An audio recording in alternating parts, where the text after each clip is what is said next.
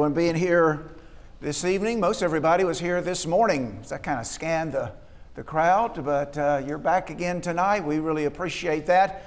I think that demonstrates our interest in spiritual things and worshiping God and studying from His Word, encouraging each other. And we've tried to do that today. I hope that it's been effective and that we've been benefited by it. We're glad for your presence. We started talking last Sunday evening about some characters involved in the crucifixion of Jesus. Now, to those of us who believe, the crucifixion of Jesus is really the most important event in human history because that provides atonement for our sin. And if we're not right with God, if our sins are not atoned for and forgiven, well, it doesn't really matter how much material wealth we've got, or it doesn't matter what kind of country we live in. None of those kinds of things matter. It doesn't matter who we're married to or how many children we've got. If we're not right with God, we've kind of lost it all. And so the thing that makes that possible is the cross, is the crucifixion. And so for us, it's the most important event in really not only our lives, but the history of the world. And I guess I could go so far as to say that whether you believe it or not, the crucifixion is the most important event in human history. And so when we study the cross, it's right that our focus is on Christ. And we try to do that every first day of the week. We come together and we spend a few minutes anyway, not a lengthy period of time perhaps, but a few minutes focused solely on the crucifixion of Jesus. We've done that today. And again, our focus is on Christ and what He went through and various aspects of that event. But there are some other figures that are involved in the crucifixion of Jesus that it does us good to think about. We can kind of see ourselves sometimes in these people. They're regular people. They might hold an important office or be important in one way or another. But they're regular folks, just regular people with all the flaws and all the good attributes that people have. And so we can look at these people and see how they react under these circumstances and learn some valuable lessons about how we ought to act or how we should not act. In fact, some have suggested that when we read about the trial and crucifixion of Jesus, it's not Jesus who's on trial. We know the character of Jesus. We know that He's a righteous man. Judas is on trial. His character is to be revealed. Pilate is on trial. His character is under investigation. His character will be revealed. It's these other people that are really on trial. And what will they be? Where will they stand? What will they do? And we find ourselves in those positions as well. Tonight we're going to talk about Pontius Pilate. And so we're going to talk about Pilate and Jesus. Pilate is a leading figure in the gospel accounts of the crucifixion. He's mentioned, according to my count, over 50 times in the New Testament, and all but 2 of those are in connection with the crucifixion of Christ and Jesus' interaction with Pilate in those events leading up to the crucifixion. Now, we don't know very much about Pilate outside the New Testament. Josephus writes about Pilate, and Philo, who's another first century Jewish philosopher, he writes about Pilate. And so we know some information, at least as they evaluate Pilate, from those sources. But outside of those sources, and maybe a mention or two elsewhere, we know very little about Pilate. Now, his name is mentioned in a couple of important archaeological finds. There was, in recent years, a find called the Pilate Stone, in which his name is engraved on a stone and his title is included. So that gives us some extra biblical corroboration of not only the man Pilate as a historical figure, but what office did he occupy. And then a ring has been found as well with Pilate's name on it. And so those 2 important archaeological finds support the historical figure Pilate. The description in Josephus and Philo, they're not flattering of Pilate. In fact, we'll talk about that a little bit more later. But that's interesting that really most everything we know about Pilate is found in Scripture in connection with his role in the crucifixion of Jesus. In other words, he's famous for one thing. Pilate is famous for one thing, his role in the crucifixion of Christ. Now that's kind of sad, isn't it? that if all that, in all your life, you're known for one thing, and it's the crucifixion of this innocent man, the righteous man, the Son of God. But that's true. If you've studied, and most of us have, in high school, if not beyond, if you study tragic literature, if you study a tragedy of some kind, you know that the leading figures often have a serious character flaw. Now, Pilate has a character flaw. Now, he's a leading figure in the story of this tragedy, the crucifixion of Christ. Now, Pilate doesn't die in the crucifixion, but Jesus does, and he contributes to that. But Pilate has a character flaw. Well, let's see if we can figure out what it is. You think about that. Think along with me, and we'll try to figure out what his flaw is, and hopefully we'll look at ourselves and see if we can find it in ourselves. If so, we need to get it out. Let's think a little bit about the historical figure Pilate. He served as prefect, or kind of a governor of Judea, from the years 26 to 36. And so he's the governor of Judea during the ministry of Jesus. Again, the characterizations of him outside the Bible are not flattering. They're not very good. They sort of characterize him as a stubborn man. He's insensitive to Jewish scruples. And so he's not a Jew, but he's governing Jews. So sometimes he does things that are contrary to what they think is right, but he doesn't care that they don't think it's right. He's going to do what he wants to do anyway. And so he's sort of insensitive to their scruples. He's harsh and sometimes even violent against them. We'll see that in just a moment. Some people suggest that since he did hold this office for 10 years, he must have been, at least in some ways, an effective governor. And that may be true, I suppose. But again, that's not what he's noted for. He's noted for his interaction with Christ. Now, in Luke chapter 13, in one of the references to Pilate, not in connection with the crucifixion of Jesus, we find he's involved in a violent act. And so verse 1 says, "Now on the same occasion there were some present who reported to him about the Galileans whose blood Pilate had mixed with their sacrifices. And Jesus said, 'Do you not suppose that these Galileans were greater sinners than all other Galileans because they suffered this fate? I tell you, no, but unless you repent, you all likewise perish.'" So we're not going to spend a lot of time talking about Jesus' comments, but here's a reference to an action of Pilate. And he says that he mixed the blood of these Galileans with their sacrifices. So apparently a group of people had come down from Galilee to Jerusalem in order to worship or to sacrifice at the temple.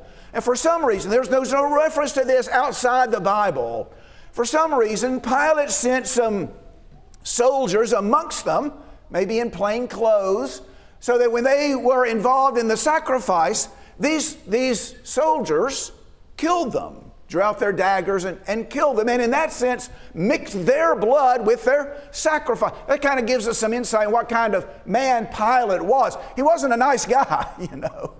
Like we said, he's insensitive to Jewish scruples, he's uncooperative, he's stubborn, and on occasion violent. So almost all our knowledge about Pilate comes from the gospel accounts of the trials of Jesus. There's some from outside sources, but certainly dependable information in the New Testament about Pilate. And so let's read a little bit about Pilate and his interaction with Christ in the events leading up to the crucifixion of Jesus. The Jewish leaders were seeking opportunity to do away with Christ. We talked about that last week in connection with Judas, and so we're going to kind of pick up in the middle of the story. Mark 15 in verse 10 notes that it was because of envy that the Jewish leaders had taken Jesus, had seized him and taken him to Pilate.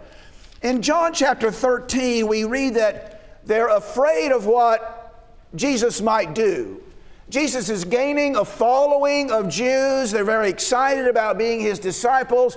Many of Jesus' followers have mistaken notion about what the kingdom of God is going to be like. And so in John chapter 11, I think I said 13 a minute ago, but it's chapter 11. We're going to begin in verse 45. It says, Many of the Jews who came to Mary and saw what had done believed in him, believed in Christ. Some of them went to the Pharisees and told them the things that Jesus had done. He had raised Lazarus from the dead. Therefore the chief priests and Pharisees convened a council and were saying, what are we doing? This man is performing many signs. If we let him go on like this, all men will believe in him, and the Romans will come and take away both our place and our nation. I have no doubt they're thinking in political terms. Now this man's going to get up a big following, and they're going to cause trouble for us with the Romans. And if they cause problems, the Romans are going to come in and they're going to clamp down on us. And whatever independence we have to govern ourselves, they're going to take away. So they're going to take away our place and our position to rule, our authority. And one of them, Caiaphas, who was priest that year, said to them, "You know nothing at all, nor do you take account that it's expedient for you that one man die for the people than that the whole nation perish." And so they're afraid. They deliver him over for envy, but they're also afraid of what Jesus' disciples might do. They're afraid the Romans might come in and take away their place and take away their nation. So they seize Jesus in the Garden of Gethsemane, and they convene the council, and they bring charges against Jesus. The charge is blasphemy, which is a capital offense according to Jewish law.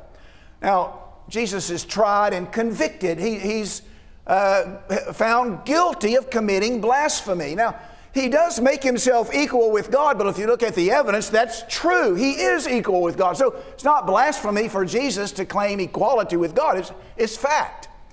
But they consider him an impostor, guilty of blasphemy, making himself equal with God.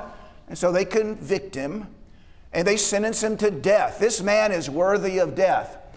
But the Jews don't have the right to execute their criminals. They have to get that permission from the Romans. The Romans really have the ultimate authority and power over the Jews at that particular time.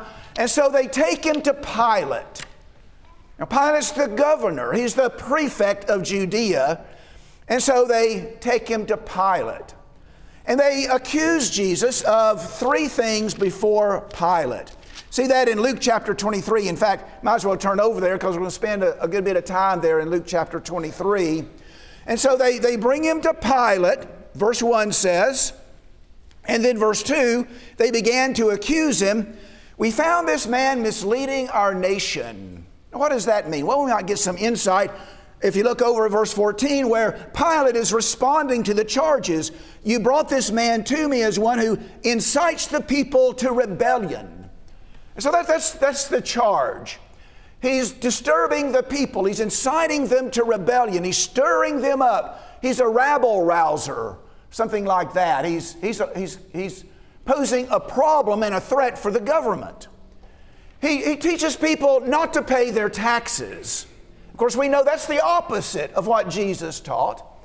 And he claims to be a king. Now the Roman government, they can't allow people running around claiming to be king, inciting the people to resist the government, not paying their taxes. And so I'm sure the Jewish leaders are confident. We accuse him of these things. Pilate's going to get upset and he's going to let us execute him. But Pilate doesn't act so quickly or hastily. And so he decides to investigate the matter. He interviews Jesus. I think he seems to interview him 3 times. And let's see how that plays out. Beginning in verse 3, Pilate asked him, saying, "Are you the king of the Jews?" And he answered him, said, "It is as you say." Then Pilate said to the chief priests and the crowds, "I find no guilt in this man." But they kept on insisting, saying, "He stirs up the people, teaching all over Judea, starting in Galilee, even as far as this place." Do you claim to be a king? Well, and then Pilate comes out, I find no crime in this man. Let's skip to verse 12. Pilate sends, we're going to pick up in verse 13, but Pilate sends Jesus to Herod. Herod interviews Jesus and sends him back after finding nothing in him worthy of death. And then verse 13, Pilate summoned the chief priests and rulers and the people. So there's a second time. And he said to them, "You brought this man to me as one who incites the people to rebellion, and behold, having examined him before you, I found no guilt in this man regarding the charges which you make against him. No, nor has Herod, for he sent him back to us. Behold, nothing deserving of death has been done by him. Therefore I'll punish him and release him." Now he was obliged to release to them at the feast one prisoner, and they cried out all together, saying, "Away with this man, and release for us Barabbas." He was the one who had been thrown into prison for an insurrection made in the city and for murder. So Barabbas really was an insurrectionist and a violent man. Pilate, wanting to release Jesus, addressed them again. But they kept on calling out, saying, "Crucify, crucify him." And he said to them the third time, "Why, what evil has this man done? I find no guilt demanding death. Therefore I will punish him and release him." But they were insistent with loud voices, asking that he be crucified. And their voices began to prevail. And Pilate pronounced sentence that their demand be granted. He released the man they were asking for, who'd been thrown into prison for insurrection and murder. But he delivered Jesus to their will. So you read through there and you see Pilate talking with Jesus, interviewing Jesus, asking him questions, listening to responses. And he says 3 times that this man hasn't done anything worthy of death. I find no guilt in this man. So Pilate knows, doesn't he? He knows. He's heard the charges, but he's investigated, and he knows Jesus is not guilty. Now, if you go to Matthew's account, in Matthew chapter 27, Matthew adds a couple of things that Luke omits. In Matthew 27 and verse 19, Matthew tells us that the wife of Pilate came to him and sent him a message saying, "Have nothing to do with this righteous man, for last night I suffered greatly in a dream because of him." And so Pilate's wife knows that he's a righteous man, that he's innocent of the charges, and she tries to persuade her husband to release him and to let him go. And then Matthew adds one other thing as well, beginning in verse 24. Right at the end of this episode, Pilate saw that he was accomplishing nothing, rather that a riot was starting. He took water and washed his hands in front of the crowd, saying, "I'm innocent of this man's blood. See to that yourselves." And the people responded, "His blood be on us and our children." So keep that in mind. We're going to refer to that a little bit later. Go over to John's gospel and we'll read through John's account of Pilate's interaction with Jesus. Very similar to what Luke says, but in some ways it's different. So this is John chapter 18. We'll pick up in verse 33. Pilate entered again into the praetorium and summoned Jesus and said to him, "Are you the king of the Jews?" Now, that's similar to what he says in Luke's account. And Jesus answered, "Are you saying this on your own initiative, or did others tell you about me?" And Pilate answered, "Now, I'm not a Jew, am I? Your own nation and the chief priests delivered you to me. Well, what have you done?" And Jesus says, "My kingdom is not of this world. If my kingdom were of this world, then my servants would be fighting, so that I would not be handed over to the Jews. But as it is, my kingdom is not of this realm." Therefore Pilate said to him, "So you are a king?" And Jesus answered, "You say correctly that I am a king. For this I've been born, and for this I've come into the world to testify to the truth. Now everyone who is of the truth hears my voice." And Pilate said, "What is truth?" And when he said this, he went out again to the Jews and said to them, "I find no guilt in him." So here's his first interview. Talks to Jesus, asks him some questions, listens to Jesus' response, and he goes out, especially I think when he hears, "My kingdom is not of this world." Look, I'm not a threat to Caesar. I'm not trying to take over Caesar's throne. I have a kingdom, of course, but it's not of this world. Okay. And so he goes out, "I find no crime in him. I find no guilt in him." Well, the Jews continue to insist. And so chapter 19, verse 1, Pilate then took Jesus and scourged him. And the soldiers twisted together a crown of thorns and put it on his head and a purple robe on him. And they began to come up to him and say, "Hail, King of the Jews," and to give him slaps in the face. Pilate came out again and said to them, "Behold, I'm bringing him out to you so that you may know that I find no guilt in him." And Jesus then came out wearing the crown of thorns and the purple robe, and Pilate said to them, "Behold the man." So when the chief priests and the officers saw him, they cried out, saying, "Crucify, crucify." And Pilate said to them, "Take him yourselves and crucify him, for I find no guilt in him." The Jews answered, "We have a law, and by that law he ought to die, because he made himself out to be the Son of God." When Pilate heard this statement, he was even more afraid. And he goes in and he interviews Jesus once again, talks to him some more. So we've seen from Luke and from John, Pilate understands the situation. He knows that they've delivered him over because they're envious of him. He's talked to Jesus. He's investigated the case.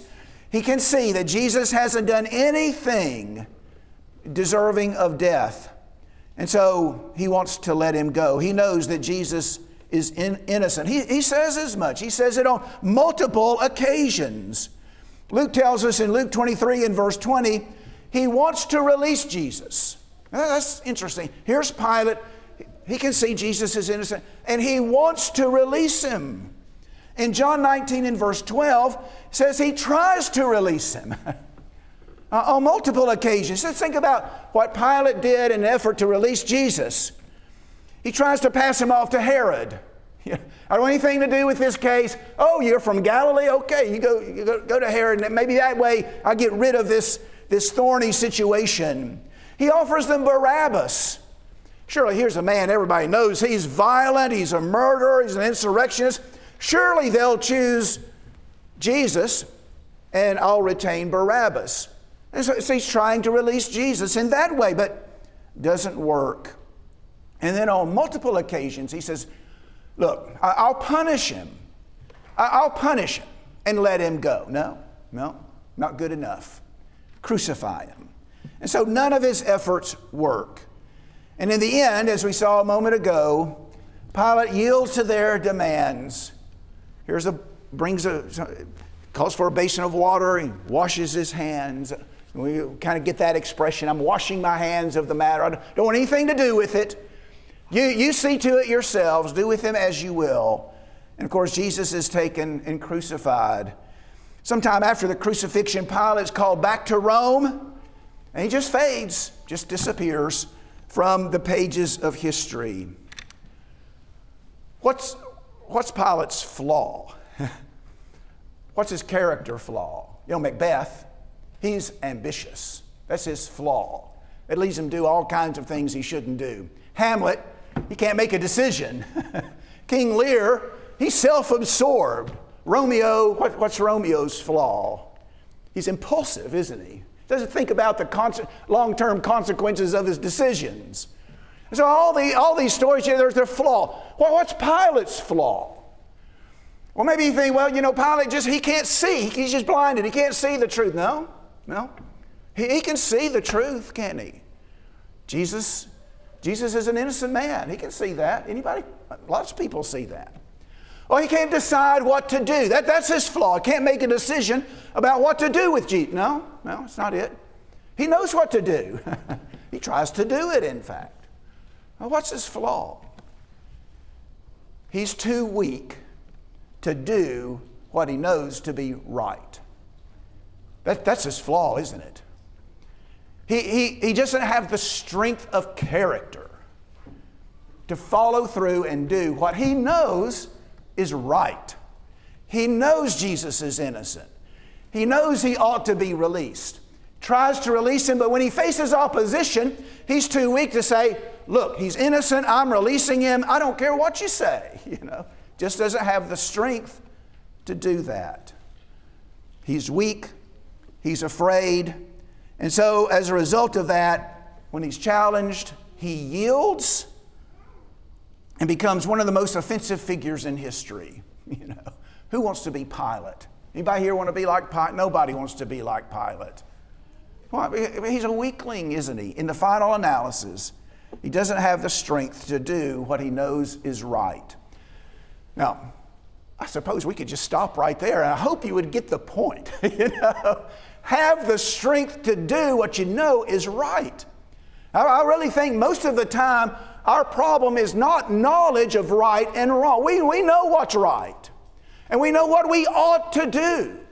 We just don't follow through. We just don't do it. We don't have the strength or the courage or the determination or whatever it is to do what's right when we know the right thing to do. James tells us in James chapter 4, verse 17, that the man who knows to do right and doesn't do it, to him it's sin.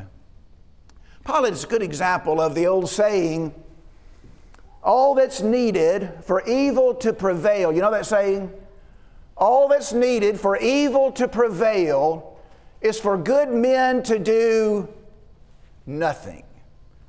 That's what you see in the case of Pilate.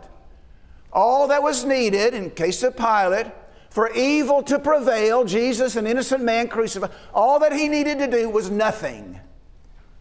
And so Jesus was sent to the cross. And that's true of us. All that's needed for evil to prevail is for good men to do nothing. Now, Jesus demands that we have the determination to follow him no matter the obstacle. What was Pilate's character flaw? Too weak to do what he knew was right. Jesus demands we have the determination to follow him no matter what the obstacle might be. There are lots of passages that illustrate the point. Perhaps Matthew chapter 10 is a good place to begin. Matthew chapter 10, and beginning in verse 34, Jesus says, "Don't think that I came to bring peace on the earth. I did not come to bring peace, but a sword. I came to set a man against his father, and a daughter against her mother, and a daughter-in-law against her mother-in-law, and a man's enemies will be the members of his household. But he that loves father or mother more than me is not worthy of me. He who loves son or daughter more than me is not worthy of me. And he who does not take his cross and follow me is not worthy of me.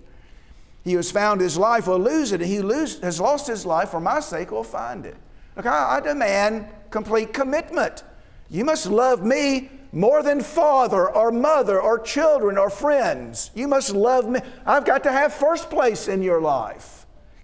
So Jesus demands that we determine to follow him no matter what the obstacle is.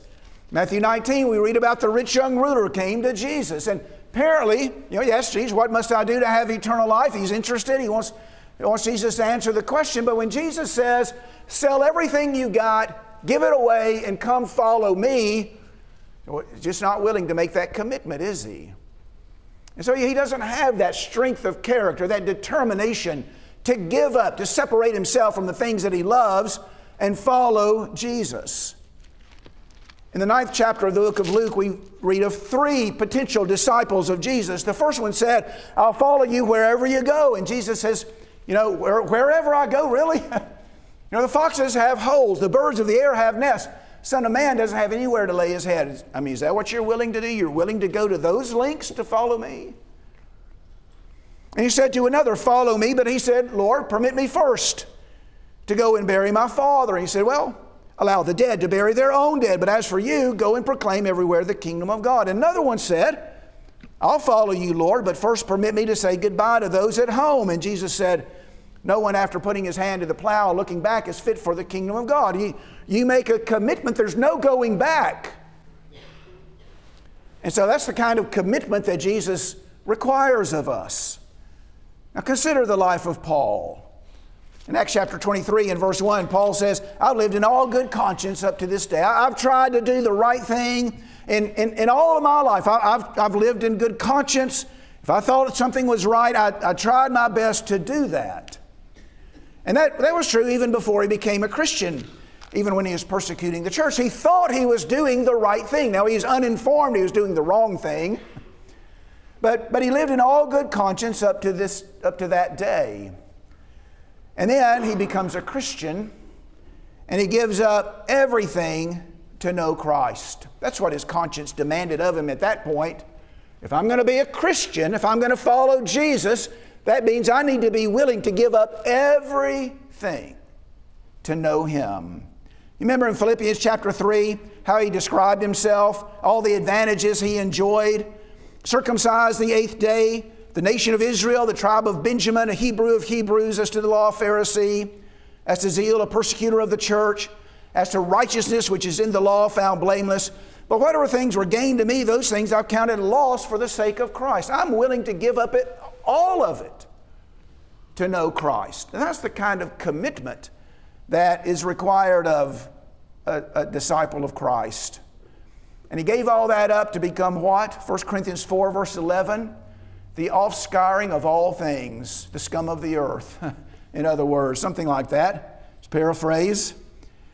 And Paul was not the only one among the disciples of Jesus to make that kind of commitment. In Matthew chapter 19, in the sort of the follow-up to the story of the rich young ruler, remember Peter follows up by saying, Jesus says, it's hard for a rich man to enter the kingdom of heaven.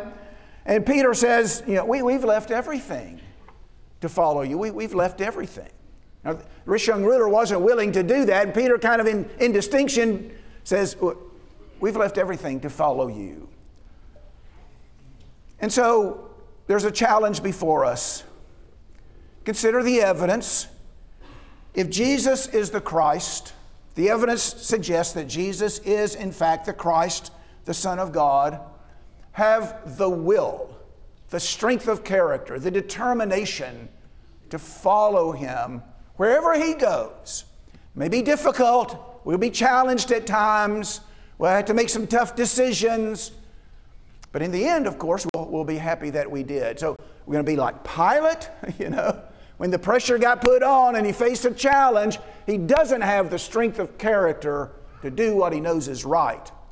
Or we're going to be like these other faithful disciples who, when the pressure is put on, they follow Christ faithfully no matter what the price might be. Have the determination to live a holy life even when those around us don't. Have the commitment and the determination and the will to live a holy, godly life even when those around us don't live that kind of life. The contrast between a godly life and a worldly life has always been stark, hasn't it? The contrast between the two. It's always been a pretty clear distinction. Here's a godly life and here's an ungodly life. And you can see those things compared to each other in the New Testament and in Scripture. But it sure seems as time goes on, it's becoming more and more stark. And the challenge is greater and greater.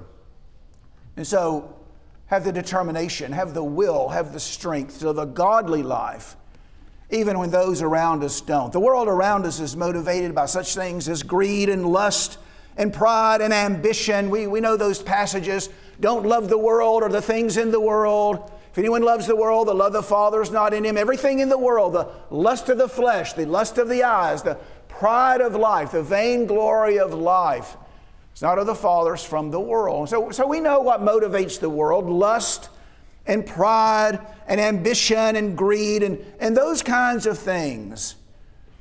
Lust produces all sorts of sensuality and sexual sin, everything from fornication to dressing in a sexually provocative way.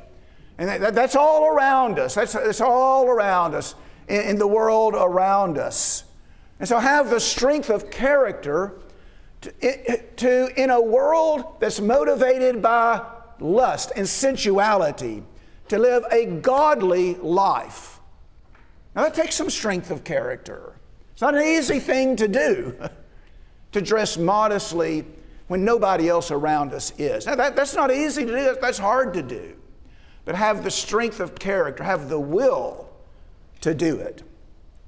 Greed produces all sorts of dishonesty and stealing and the sacrifice of strong relationships. What I mean by that is, a father who just wants a little more, a little nicer, a little newer, a little bigger, will sacrifice spending time that he needs to spend with his family out working to acquire more and more. And so he's sacrificing these relationships he should be nurturing because he just wants more. And that's what covetousness will do for us. Spiritual neglect and all sorts of things. Have the strength of character when you see that shiny object to say no, I don't need that. What I need to do is spend time with my children. And what I need to do is nurture my family. And what I need to do is be a spiritual leader in my family. Pride produces selfishness and lack of sympathy disregard for the needs of others. Everything is about me. And so I don't really care that much about others as long as I get what I want and I have my needs fed and met and all of those kinds of things. And so pride produces that kind of thing. Ambitious produces all sorts of evil. The world is a profane and self-indulgent place full of anger and jealousy and hatred and violence. You know what? The world is not content to practice these things itself, but it seeks to draw us in so that we become like the world. And so when you feel that pressure to conform, do what Paul tells Timothy to do. 1 Timothy 5, verse 22, keep yourself pure. And 2 Corinthians chapter 7 and verse 1, perfect holiness in the fear of the Lord. And Titus chapter 2, verses 11 and 12, denying ungodliness and worldly lusts, living soberly and righteously and godly in this present world. Paul tells Timothy to be an example in word. And so don't be drawn in to the use of inappropriate language, profanity and obscenity and all those sorts of things. Have the will and the determination to live a godly life. And sexual behavior, live a pure life. Be content with what you have. Clothe yourself with humility. As I said before, most of us know the kind of lifestyle we should lead. I think that's right. Most of us know right from wrong. We know it's wrong to use profanity. We know it's wrong to lie. We know it's wrong to be sexually immoral. We know all of those things. It's just, do we have the will to do it? Pilate knew what was right. He knew the right thing to do. But when the pressure was put on, he just didn't have the strength to do what he knew was right. And then the final point we'll make is this. Have the determination, the will to defend the faith when it's challenged. Be willing to stand up and defend the faith when it's challenged. And so 1 Peter chapter 3, verse 15, you remember, sanctify Christ as Lord in your hearts, always being ready to make a defense to everyone who asks you to give an account for the hope that's in you, yet with gentleness and reverence. Always be ready to make a defense when you're asked concerning the hope that's in you. Have we ever remained silent when we knew we should have spoken up? Maybe the tone of the conversation was insulting to the gospel or insulting to Christians, or maybe a person was being aggressive against the faith, or maybe we were just too timid or lacked the confidence to speak up. Have we ever been intimidated into silence when we know or knew we should have spoken? Well, be prepared to give a response and have the will to do it, always being ready to give an answer, to defend the gospel. Now, I don't know that we need to know technical, philosophical arguments for the existence of God, but we need an argument, We need to be able to defend the existence of God. We need to be able to say, well, I believe in God because. Or when the conversation turns against the gospel, well, I believe Jesus is the Son of God because. Or when people begin to criticize the Bible and denigrate it, well, I believe in the Bible. I believe the Bible is the Word of God because. And again, I'm not asking for sophisticated technical arguments and going on and on and on. I'm just saying you need an argument. You need to be able to speak up and defend the gospel. I'm not asking people to be able to answer every religious question that somebody might ask. But we do need to have an answer for the hope that's in us and be able to make a defense and give an explanation as to why we believe. It's not even a matter of persuading others to convert. We're not asking that. Well, I just don't know. I don't think I can win that. We're not asking you to win. What I'm asking you to do is give a defense of the gospel. I believe because. That's what Pilate was not willing to do.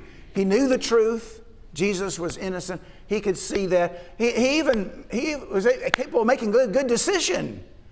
He tried to release him. When he met resistance, he just didn't have the will to carry through. If I were to ask, who wants to be like Pilate?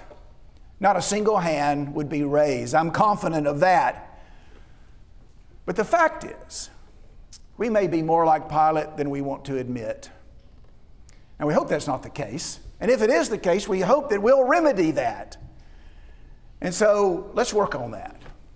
We said in the very beginning, sometimes we see ourselves in these characters, maybe more than we want to think. But if we do, there's not an unsolvable problem. If we do, I'm like Pilate, well then, okay, let me fix that. Let me do what I need to do to be better, to have that will and determination to do what I know is right. Well, let's pray together. Our Father in heaven, we're thankful again for the opportunity today to gather together and worship you. And we pray, Father, that our efforts have been pleasing to you. Father, it's good for us to be here. It gives us an opportunity to examine ourselves in light of your word. And in light of that word, to see where we need to improve. Father, give us the will. Help us to develop the will, the strength of character, the determination, the resolve to do what we know is right. Even when it's difficult, even when we're challenged, even if there are consequences to suffer because of it. Help us to do what we know is right. Father, we're thankful for your word that it directs us and guides us and informs us as to what's right. Help us to read it and understand it and open our hearts to receive it so that we will know how we ought to conduct ourselves as life goes forward. Father, give us the strength, be patient with us, have mercy on us, and to help us to be the kind of people you want us to be. We ask these things in Jesus' name, amen. If you're here